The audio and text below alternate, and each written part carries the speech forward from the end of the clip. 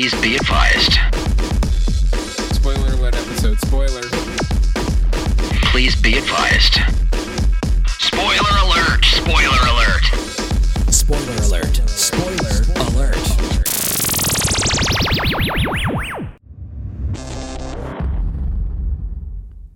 All right, spoiler episode. We're doing it. 95. Mm-hmm. We've done 95 spoiler eps. Mm-hmm. So this is, well, let me say this. We usually do about one spoiler ep a month.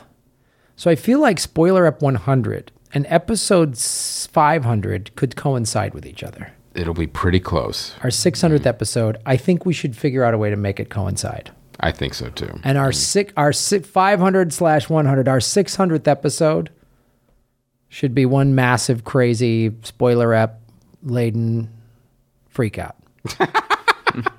Well, when you pitch it like that, how could You know what I mean? How can they say no? A spoiler freak out. Why haven't we thought of that before? I think it should be one big, crazy. You should do a spoiler up for something like incredibly obvious, like this week, Wizard of Oz. We're doing something special. Something. Empire Strikes Back. Find out who Luke's dad is.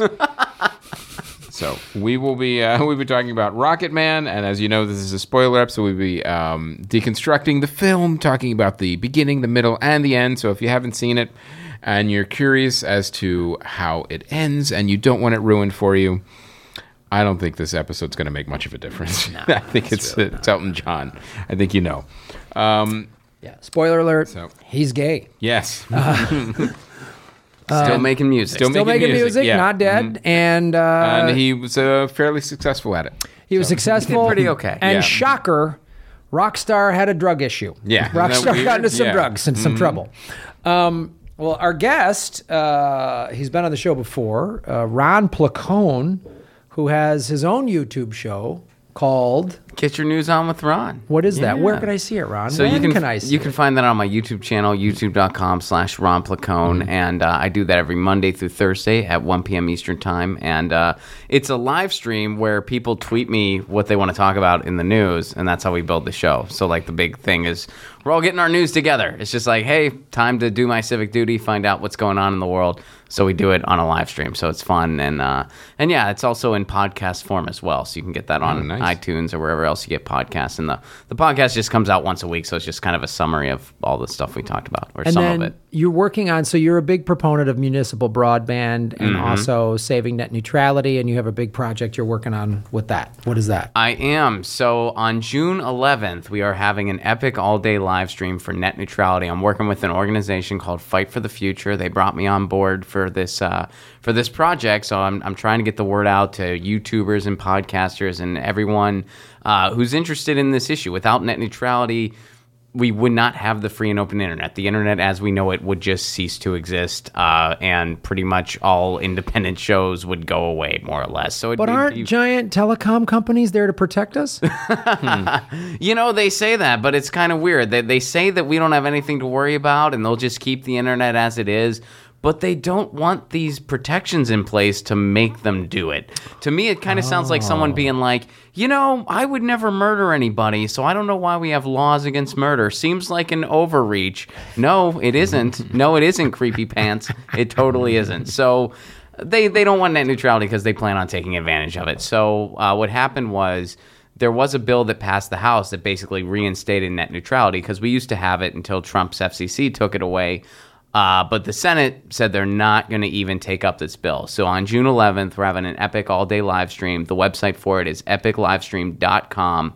And we're going to be streaming all day to get the word out for net neutrality and to send a message to Congress and the FCC and the internet at large that we want to keep the internet free and open. We want to keep the internet weird, and we demand net neutrality. So, All right, so check it out. That's June 11th? June 11th, epiclivestream.com. Whatever your cool. politics, I'm sure you use the internet and you don't want it restricted by massive corporations. That's the thing. I mean, net neutrality, 83% of people are for it. And that's across, that's on the left, that's on the right, that's in between, like 83% of people. And I think the other 17% just aren't familiar with what it is. Once you get over 80, that means we can have it. Okay. Pretty much. Yes. That's a safe bet. Yeah. Yes. Safe bet. Anyway, you know what else we have? Patreon sponsors, Wow. Graham. At the $50 ad tier, ladies and gentlemen, we want to thank these wonderful patronies. What are we calling them now? Patronies? I don't know. Patreon Did we sponsors? do we even name them? Yeah. We give them a new thing? Our members, we appreciate all of you guys at the Patreon that are Patreon subscribers. It really helps us out every single month. And the ad tier, you get your name, you get your website, and a brief one-line description that all of you have gone over.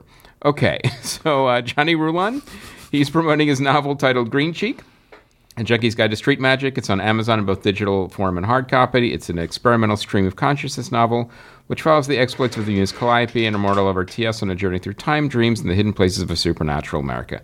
HappyHorrorShowProductions.com, HappyHorrorShowProductions.com. Fanboy Planet, a website and podcast for all things geeky and amazing. Check out Fanboy Planet for your comic news, your movie news, TV news, and amazing interviews with industry insiders and artists. FanboyPlanet.com. And from Chris Parker Howard, Coffee Over Suicide, a dramedy podcast about mental illness and choosing life over death. One cup of coffee at a time. New episodes every Friday wherever podcasts are found. Find out more at coffeeoversuicide.com, coffeeoversuicide.com.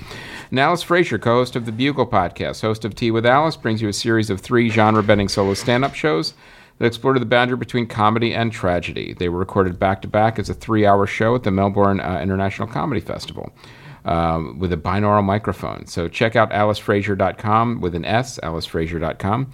And last but not least, the Art Podcast. New episode with writer Mark Silver talking about the realities of art and life. The Art Podcast on social media and the artpodcasts.com with an S. All right, let's get into it. Elton John, Rocketman. First of all, Ron, did you like the film?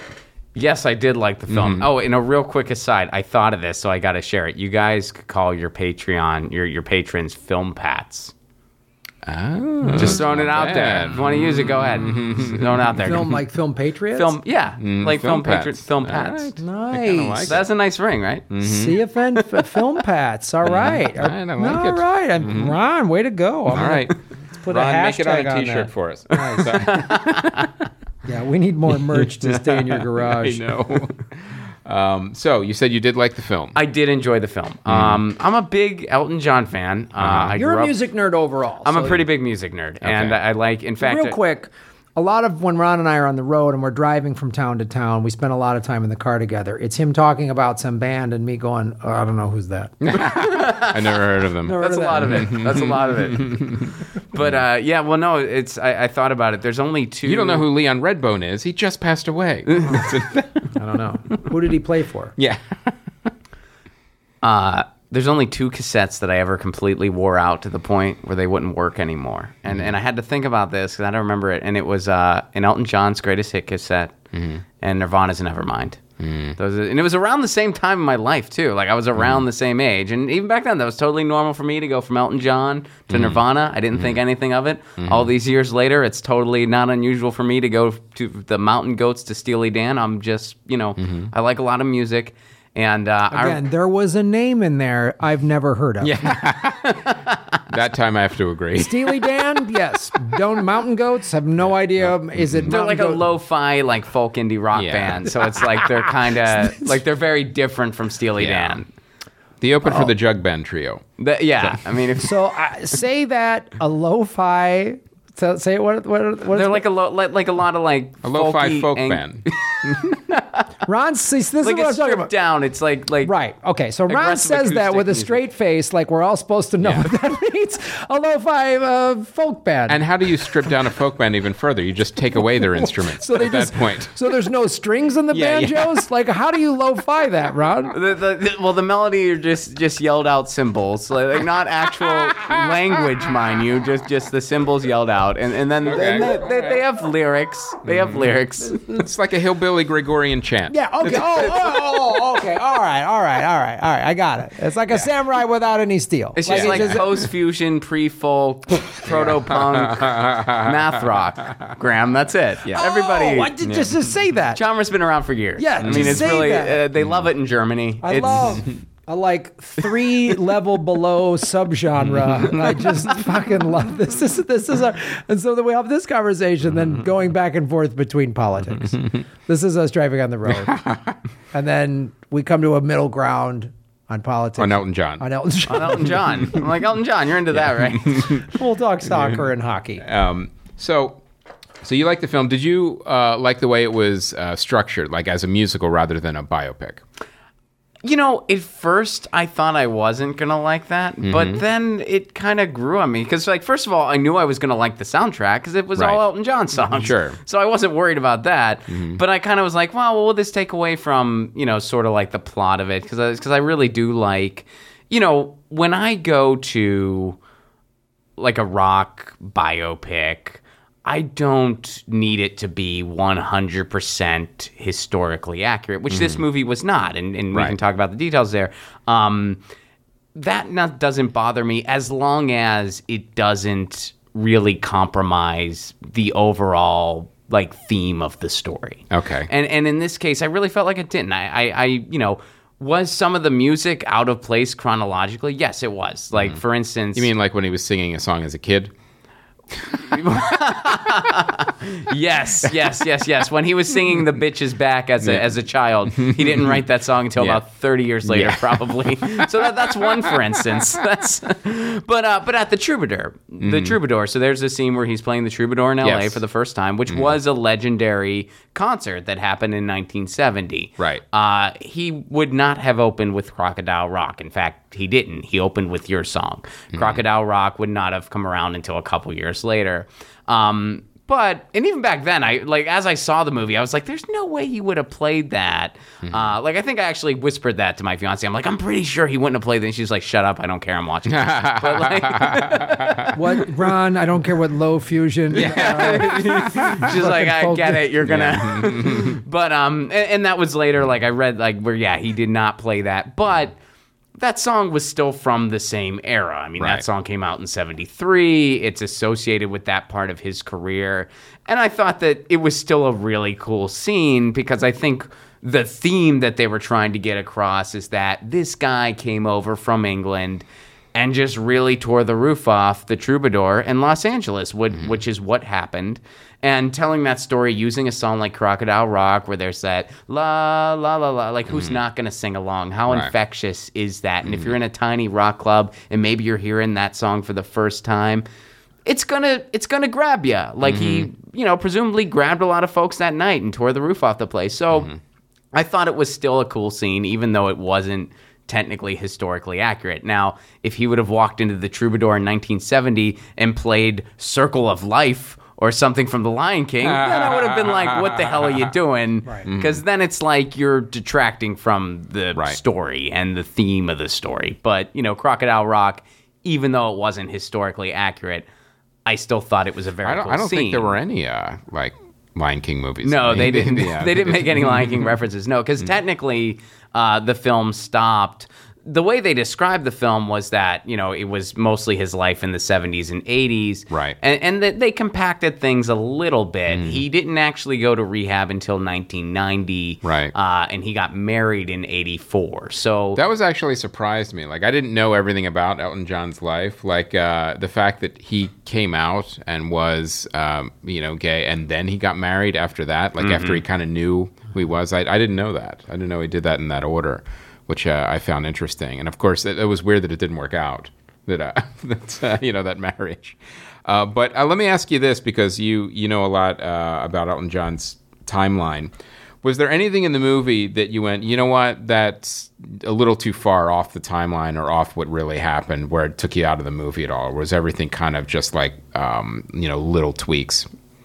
Little tweaks. Yeah, I mean, there was never anything where I was just like, they screwed that up. Right. There were a couple things that I was, mildly disappointed they didn't go into a little bit, although I see why they didn't. Like, for instance, in the Troubadour, he had just a random band of locals that they put together for him. In reality, he traveled with his band, and he was close to some of his band. I mean, Davy Johnstone in particular was his guitar player for years and years. So I was a little bummed that they didn't touch on the band at all, but I understand why they didn't, because you only had so much time to work with. Right. And the big relationship story was Elton John and Bernie Taupin. Right. So I understand why they didn't. I mean, I thought it would have been neat if they did, but I totally get why they couldn't dive into that. And then one scene in particular that I really thought they nailed it, and I was anticipating a lot, was Your Song. When they write Your Song, because I've actually heard Elton John tell that story from stage, like before he'd play it. He would tell the story about Your Song. And the whole theme of it is that was when they first realized, wow, we are onto something. And they were 18 years old, and Bernie just hands him this slip of paper with Your Song written on it, and Elton starts fumbling around on the piano and comes up with a melody. And that is how they work. That's why they cranked out so many songs, because he was just such a prodigy on piano. A lot of that stuff was fairly accurate in the movie. His ears were that good, and he did have that much of a knack, and Bernie was just the dude with the pen that was happy to scroll that stuff out, and they worked very well together. So I was really anticipating a scene about when they put together Your Song. Had that scene not been in the movie, I would have been very disappointed. But it was in there, and I thought they nailed it. Were they literally sitting at breakfast at his parents' house? I don't know. Maybe, maybe not. It doesn't matter. They captured the theme of it big time, where it's like they were these kids, and they were like, whoa, this is happening. And it's supposed to be a very innocent song, and a very kind of like, you're feeling love for the first time. Maybe you've never even experienced it. You might even be a virgin, which who knows? Maybe he was at that time. He was only 18. But I thought they really nailed it with that scene. Well, on the flip side of that, was it accurate that they did have a falling out at some point, and then they kind of got back together, him and Bernie? Yeah, they did. They definitely had a falling out. Now that goes along with the whole, they definitely jumped around the music catalog to kind of fit the story. At that point, they started singing Goodbye Yellow Brick Road. Goodbye Yellow Brick Road came out in, I think, 73. So that would not have been like the song that was kind of going on in their career at that point in time. But it was the perfect song in terms of the theme. Right. So that's another, for instance. And then when they were auditioning for that label, like he played, I guess that's why they call it The Blues in that audition. That song came way later. I highly doubt, unless he, for some reason, shelved that song for years and years, that's the song he would have played. So there were little things like that, if you followed Elton John's music a little bit, you would notice, but it certainly didn't detract from the story at all. Right. The thing that I found, and to hear you, I didn't know any of that timeline or that stuff, but it makes the fact that it didn't really take you out of the movie that much says, I think, it gives credit to the filmmakers for, they made this, we're going to do this stylized interpretation of his story. So like we were at the Troubadour, and they just wanted to capture the emotion of that magical night. Right. Because, I'm pretty sure historically the audience didn't rise 3 feet. Float. They didn't float. You know what I mean? So okay. I mean, apparently the drugs were good back then, but I'm sure that didn't. They weren't that good. They weren't that good. They weren't helium. Yeah, so it was like they were just stylizing that. The whole movie is just like a musical, a stylized interpretation of it. So it really, you're allowed a little more license if you're gonna do that with the timeline, and to where it's. I think that's, had they gone more traditional biopic, linear, this is how it played out, and tried to make it more of just like a dramatized documentary, which some biopics do, then for me at least, it would make me go, oh man, more than this. I'm just like, okay, well, they're doing a crazy stylized version. The movie starts where he comes in a crazy outfit and he's in a 12-step meeting saying, I had all these anger issues, and I fought and slept around and did drugs and all the whole thing. So that was like, okay, cool. You set the tone from the start that it's just going to be an emotional, song. the whole thing is going to be the arc of an emotional song. Yeah, I think when you're making that type of movie, like, you do have an obligation to do the story justice and to kind of stay on theme, but I feel like you definitely have some creative license within it to kind of like bend some things here and there to kind of just tell the story you're trying to tell, so and I thought they did a really good job at that, I mean, and I know some people, they go to like a rock flick like that expecting it to be 100% historically accurate, and it's kind of like, I mean, I personally don't. I'm like, I'm not seeing a documentary, and I know that. Right. If that was a documentary and they were like, he opened with Crocodile Rock, when clearly you can just look it up and find out he didn't, then it's like, okay, you really shit the bed on your documentary. But this was not a documentary. Right. Right. You're going for the dramatic interpretation of how that went. Right. And showing us, the thing I found was interesting was all of the sort of like emotional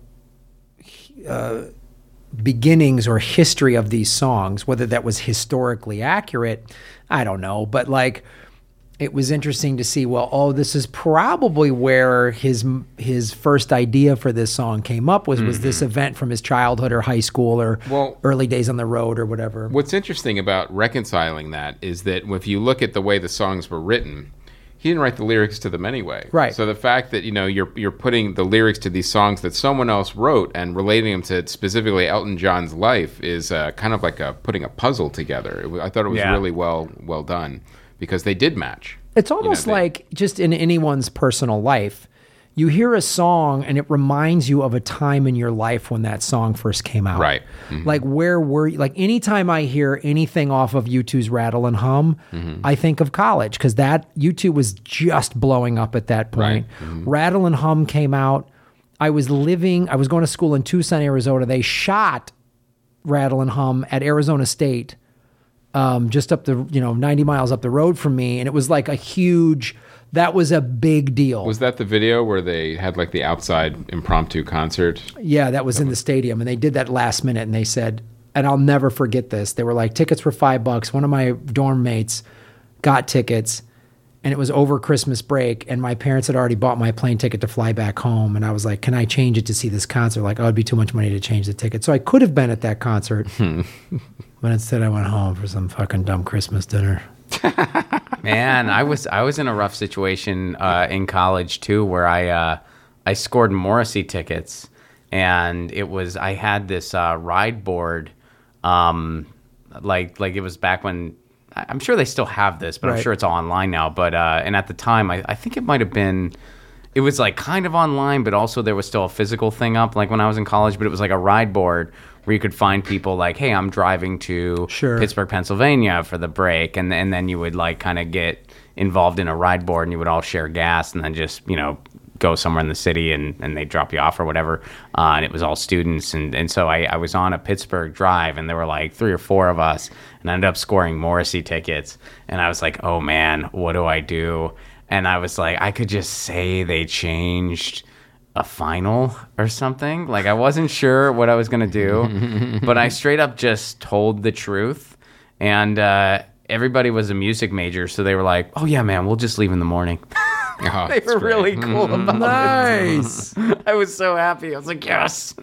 Nice. Yeah, so I think that's that to me is what they were sort of doing, was like, since, as Chris said, he didn't write these songs, but this song was sort of could be or describe this part of his life at this timeline of his life, since the movie really just kind of focuses on the early, it doesn't really, the end, go through the ending.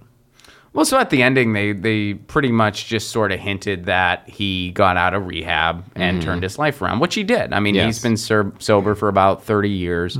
I'm pretty sure he doesn't make a dime personally off of his tours anymore. I'm pretty sure he donates all of that. Wow. To I believe it's like an AIDS foundation. Right. So he, hasn't made any money off of his own touring in a long time, to my knowledge. And he's happily married now, and that's why he has kids now. So he announced his retirement and his farewell tour. That tour is going on for 3 years, so you still got time if you want to see him. Isn't he even in his 70s? I think he's 71. I want to say. 71, and because have I to saw him Maybe. in the photo, he's holding a baby. I'm like, is he late 60s? Is he 71? Yeah, So, no, he has young kids. Yeah, but he's- He was 18, 19 years old in 1969. That was 50 years ago.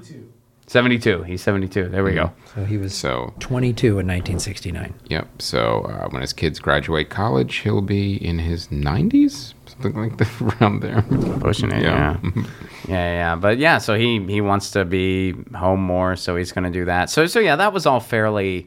I can accurate. understand that in your 70s after you've already conquered the globe with your career. Right, I can see yeah. you spend a little more time at home. Yeah, you just want to chill out at home, not Yeah, too much. Yeah, I I get don't it. blame him. I can't say I blame the guy, but that's another thing. If you want to talk about the, like the timeline with the songs, the song that they used to really capture that moment was "I'm Still Standing," which, and the way they told the story was that Bernie brought him those lyrics in rehab. Right. And he saw "I'm Still Standing," which that's basically what "I'm Still Standing" is about. Yeah. It's kind of about you overcame something big and you're still standing.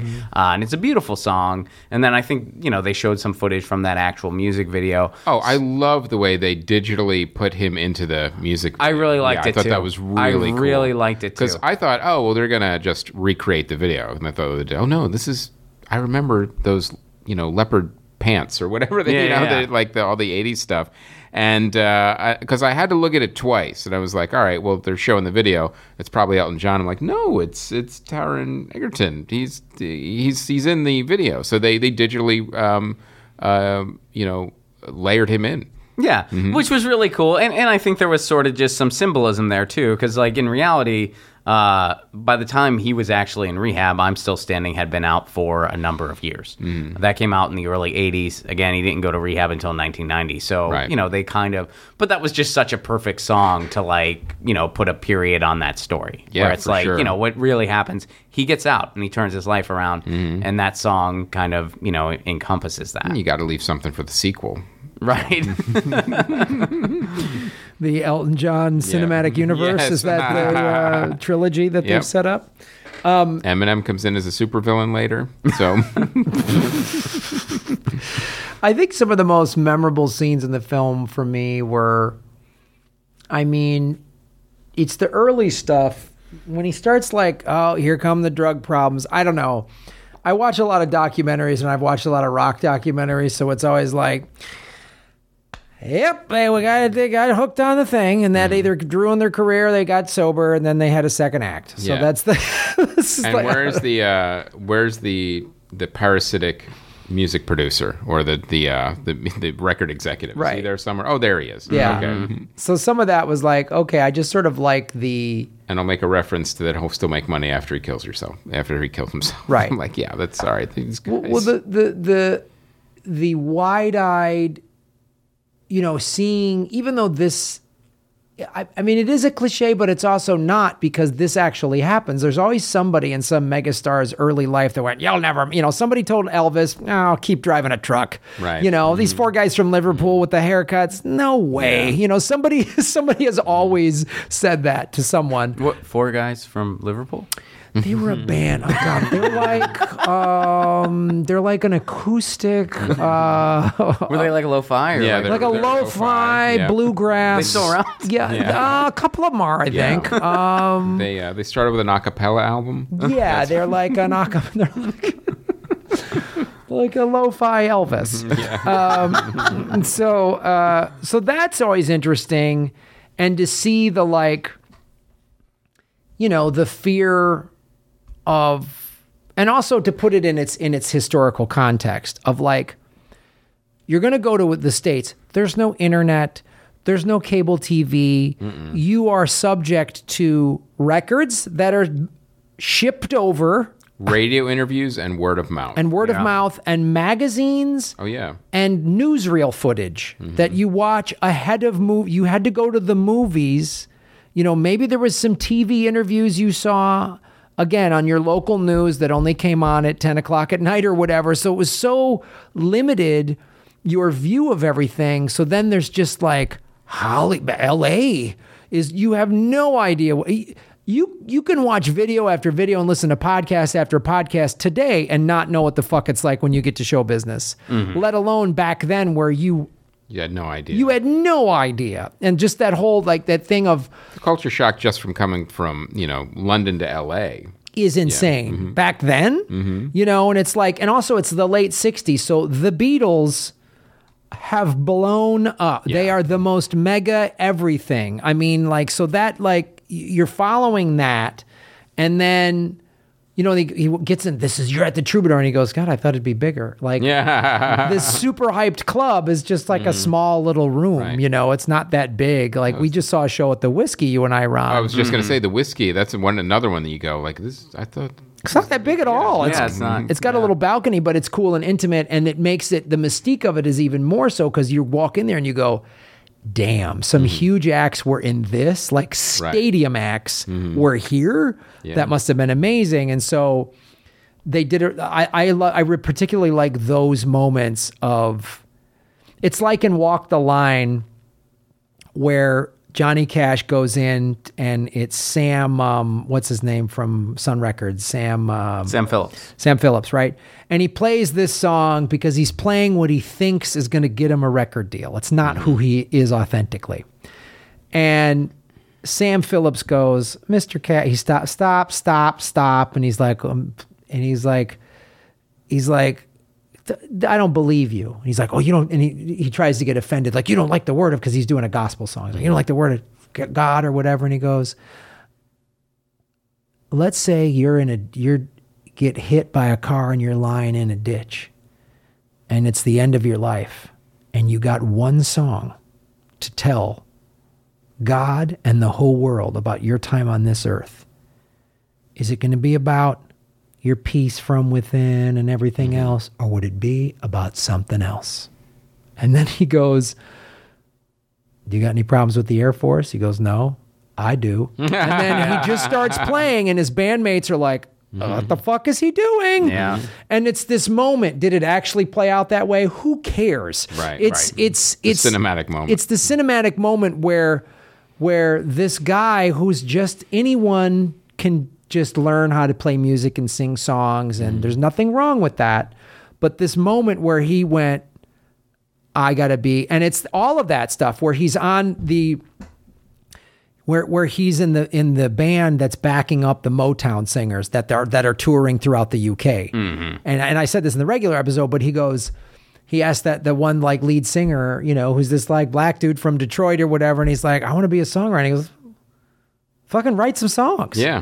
And then he's telling him, he goes, how do I get to be a songwriter? Yeah. And then he also says that moment, he goes, God, I forget the wording on this. Maybe you guys can remember it, where he says to Elton John, you got to figure out who you're supposed to be. I forget the wording on that, but he's telling you have to kill who you were to be who you're supposed to become. Who you're supposed to become. It was something along those lines. Yeah, something along those lines where you're like, oh. And then it's like, that makes sense. And then it's like, we're in Hollywood, so you better bring some big outfits. And he's just like, okay, he's this working class kid in the UK, who's still not figuring out if he's gay, and then he's like, oh, we moved in, we got a record deal, and they're back with the band is back in the UK again. And he's like, and Elton's dating the woman who's a landlady. And the one guy goes, does she know you're a fag? Yeah. Because that was the guy that kissed him backstage because they're making eyes at each other. And that guy's obviously gay and knows he's gay. And then he's like, hey, Elton, you're gay. Yeah. Cut the bullshit, and it's like all those. You're not going to out yourself. I'm outing you right now. I'm going to out you right now. We made out backstage. Like, what are you talking about? So all of those cool moments were the ones that I really liked, interwoven with the big song numbers that were these like fantasies. Oh, that reminds me too when you mentioned that scene, because I wasn't aware of this too. In the 60s and the early 70s, did a lot of soul and gospel singers from America tour the UK? Was it like a big thing? Yeah, I mean, so to my knowledge, and I think this sort of speaks to the whole, like, yeah, it had to have just blown his mind when he went to the States for the first time. Like, the way, like, I've always read about it is that over there, there was still a bit of a subculture element to it. So there was sort of like a culture shock on both ends. So, like, you know, Keith Richards and Mick Jagger, they were really big blues nerds. Like the way I talk about music here, like that's how they would talk about Muddy Waters and Howlin' Wolf and all these blues guys from the United States. And they found out about them via these little clubs and cafes over in England. And it was still... A lot of people knew about it, but not everybody knew about it. It wasn't necessarily like the big thing on the marquee per se. But then some of these blues guys would go over there and they would just be like, they were heroes. They were worshipped by people like Mick Jagger and stuff. And they're like, wow, what's going on? You guys love this stuff. That's interesting. You know, similarly, Elton John, you know, like American music and rock and roll, you know, there's still a bit of a kind of subculture thing to it. It was a lot bigger at that point because the Beatles had happened and the Stones had happened. But still, like, you don't necessarily know, or at least I'd imagine they didn't necessarily know, is my album the album that everybody walked to the record store and bought the day it came out, and it was on every sandwich board for my, you know, at every record store in every city in America, and they went and they bought it. And then when you go and you play to a packed house and everyone's stoked, you find out that yes, it was. Yeah, that is true.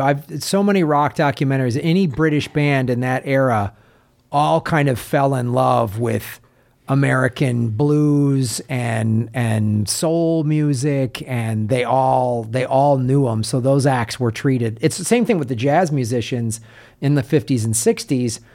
Were having a hard time getting work, but then they'd go to Paris and they walked on water. Right. You know, like Coltrane and all those guys, they had a very similar thing because the music. Like David Hasselhoff in Germany. Got it. Yeah, Okay. it's you could not have pinpointed it better, Chris. Well, and the other cool They're all thing, like musical David Hasselhoffs.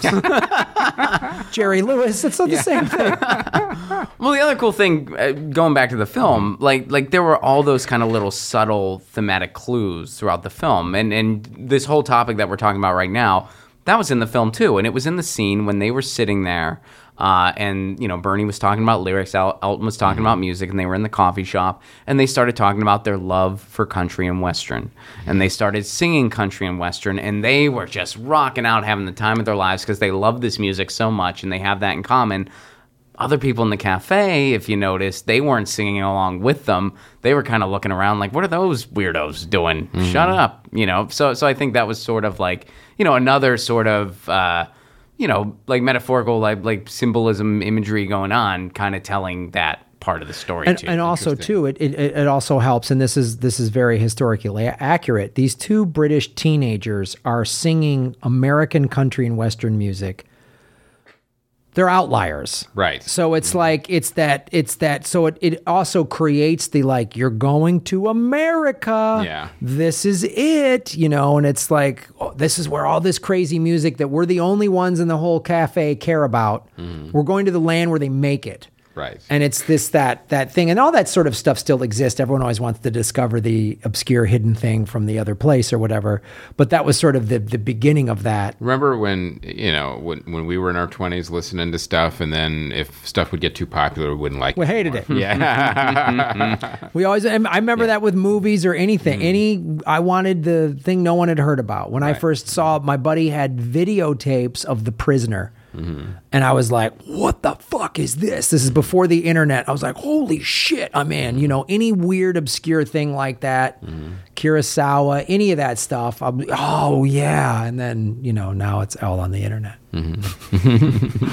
What other scenes stand out for you, Ron? So I like the way that a lot of the scenes did a really good job at really telling the story of the players involved, and nobody, I would say even Elton himself, comes out looking like a saint. Right. Like the scene in California, for instance, where, you know, Bernie is really enjoying that party and enjoying the attention she's getting from that girl. Meanwhile, like, Elton's kind of sad and not feeling it and sort of needs someone to talk to for just a couple minutes, and Bernie can't be bothered. I'm sure that's a theme that popped up throughout their career where Elton, you know, Bernie Taupin probably still to this day can walk out in public and maybe he'll get recognized once or twice. You know, in the age of the internet, maybe he'll get recognized once or twice. I'm sure for years and years he got recognized not at all. When Elton John had that residency in Las Vegas and Bernie Taupin's name was in the marquee with Elton John's, he could probably still walk around the casino and not get- yeah. Totally, because it's like, and some people might not even know. They might say, "Who's that?" Like I meet people all the time that they didn't know Elton John didn't write his own lyrics. But so that being said, he didn't have to deal with that part of not being able to go out in public. And Right. at one point in the movie where they were arguing, Elton John brings that up. So I'm sure there were probably moments where Bernie was able to kind of enjoy the glam out of it all without having to put up with the without having to put up with the negative effects of all that. Right. Similarly, Bernie was just sort of enjoying the attention he was getting from girls. Meanwhile, Elton is dealing with the struggles of coming to terms with his sexuality and figuring Right. out who he is.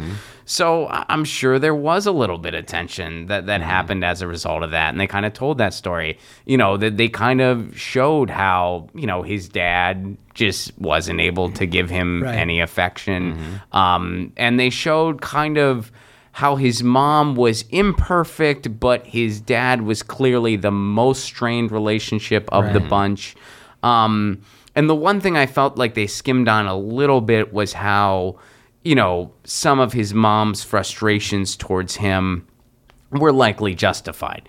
Like the scene in the restaurant where she's like, I'm so disappointed.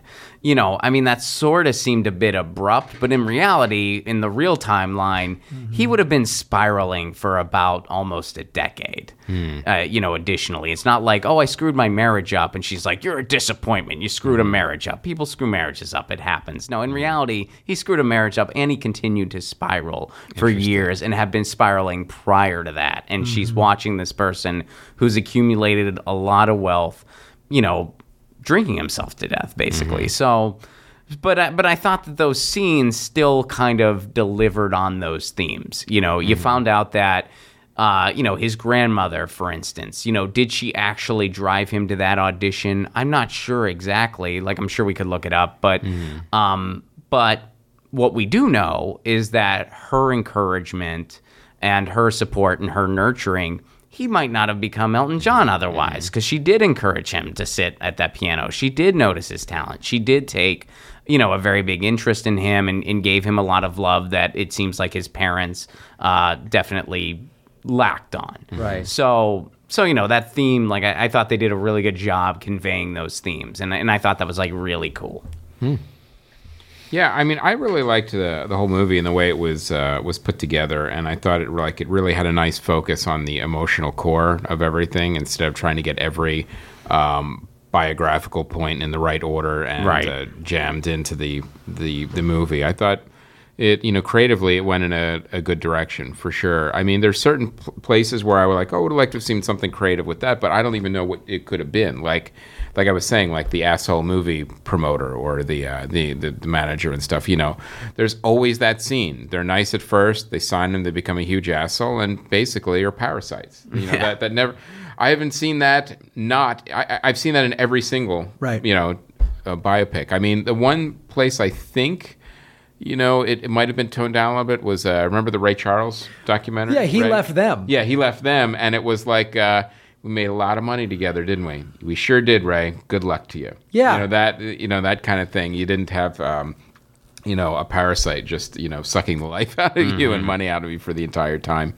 So, but I really feel like that's something that, no, that's real. That happens to all these musicians. You can't sugarcoat it or gloss over it if it's part of the story. It's just we've seen it so many times. The one thing, I brought up the band. I wish they maybe would have touched on the band some. I understand why they couldn't. And the other thing I was hoping for a little bit, and I feel like Bohemian Rhapsody actually did this a lot, and Elton John's movie didn't do it at all, which I was a little surprised by, was they didn't really dive into any of the particulars for an album. And I was kind of hoping that they might do that at one point. I was curious, for instance, like Goodbye Yellow Brick Road, it opens up with Funeral for a Friend, Love Lies Bleeding, which is like a kind of double song and is 11 minutes long. And I was curious, like, was there any label pushback at one point? Like, hey, wait, you're the hit maker. Why are we opening up with this 11-minute track on this album? I don't know how I feel about that. I would imagine there probably was at some point. Maybe there wasn't, but I doubt there was. So I was curious if they were going to do like a dramatic interpretation of something like that, or, you know, like touch on like Madman Across the Water or one of the earlier albums or then one of the later albums. They didn't really do any of that because they kind of just jumped around with the songs. So I would have liked it if they could have fit something like that in there, but they didn't. It just wasn't the movie they were making, and that's cool. Right. Yeah, I mean, overall, I really liked it. I like the creative decisions that were made, and I think we're going to be hearing it about this movie again over Oscar time. Yeah, I think so. I hope it gets some nominations because it should, because it was really inventive, and it really broke down for me. You know, I've always liked Elton's music. I was never like the biggest fan or whatever, but I always liked his music. But then how some of his songs are like, it saw the emotional depth and power of those songs. For me, it was broken down more just by seeing sort of the history and how they shot it. And I also started laughing at that song, you know, It's a Little Bit Funny. What's the name of that song? Your song. Your song. Yeah.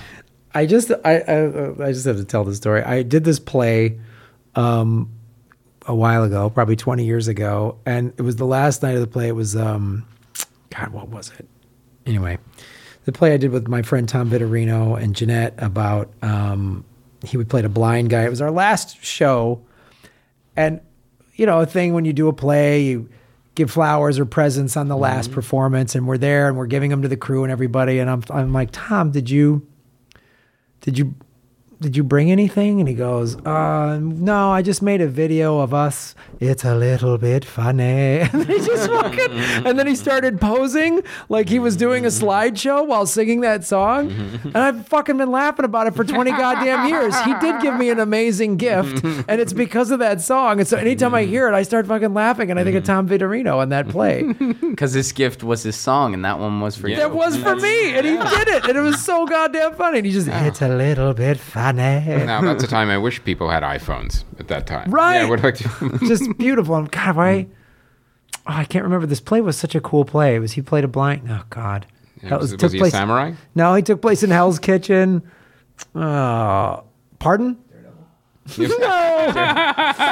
A stage play, you jackasses. We didn't do a stage play of a Marvel comic. Did Spider-Man turn off the dark? Yeah, good point. Really valid point. With U2 as the sound doing the soundtrack. Anyway, how could that go wrong? Elton John's songs. Yeah, it brought some more emotional and more connect. I was a little more connected to the lyrics of these songs more because of this movie. So this movie did a great job. It was entertaining and wonder if informative. it'll sell any records. Oh boy! Oh yeah, it's the downloads must have gone up through the roof. Yeah, and the Spotify subscriptions or whatever. Because that's what I ran out of. Went, oh, I wish I had a bunch of Elton John songs on my phone right now. Why don't I just get a Spotify subscription? Now I do. Yeah, I guess I should get a Spotify subscription. Yeah, I just have so many memories just associated with his music, because it's like I remember like family vacations. We would always, we would drive to the beach or whatever, and my parents like classic rock because that's who introduced me to it. And so we'd be in the car and they'd be like, oh, what do you want to listen to? And I always requested that Elton John cassette that I would later destroy from listening to it so much.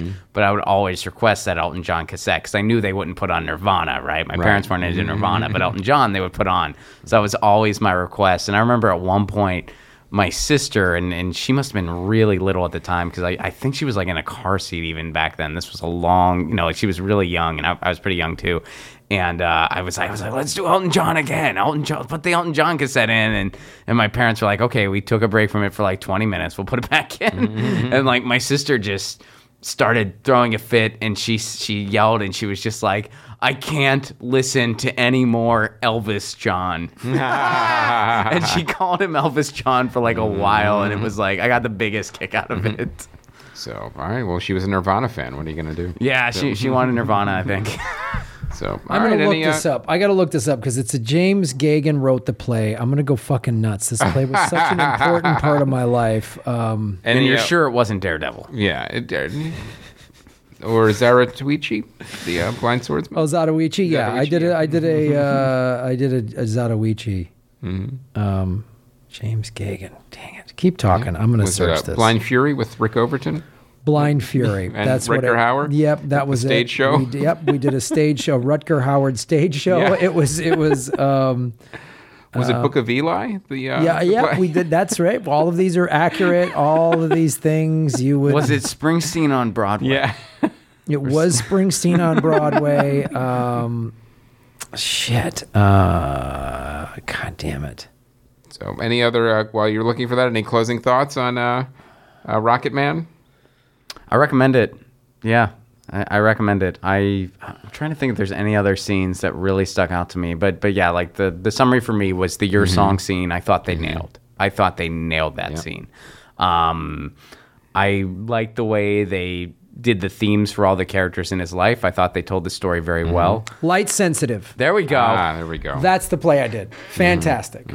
It's a beautiful play. And I thought that actor was incredible, by the way. I mean, we're talking about, like hearing about it later during the awards, and I could see what's Taron Egerton? Yes, thank you. I thought he did a really good job as Elton John. Yeah. Imagine what it would have been like if James McAvoy and Daniel Radcliffe were considered to play Elton John. Were they would have been really? a very different movie.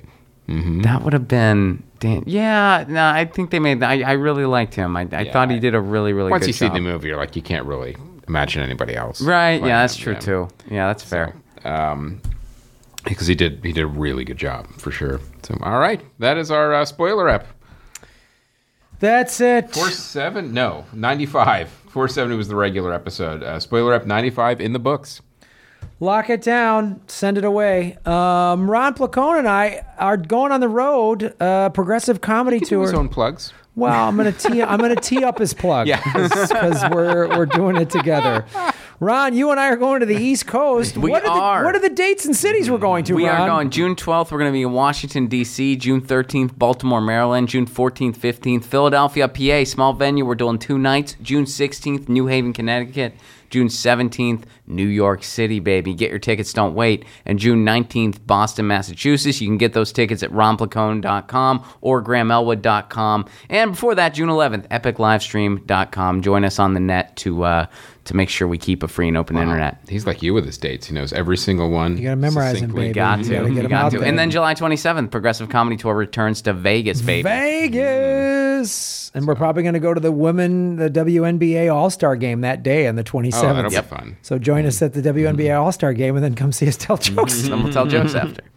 So, all right. That is our show, ladies and gentlemen. Enjoy the movie if you haven't already. Sometimes I know you listen to the spoiler ups to see if you want to see the movie. Occasionally people do that. But, or my favorite is, I listen to the spoiler up because I'm never going to see the movie.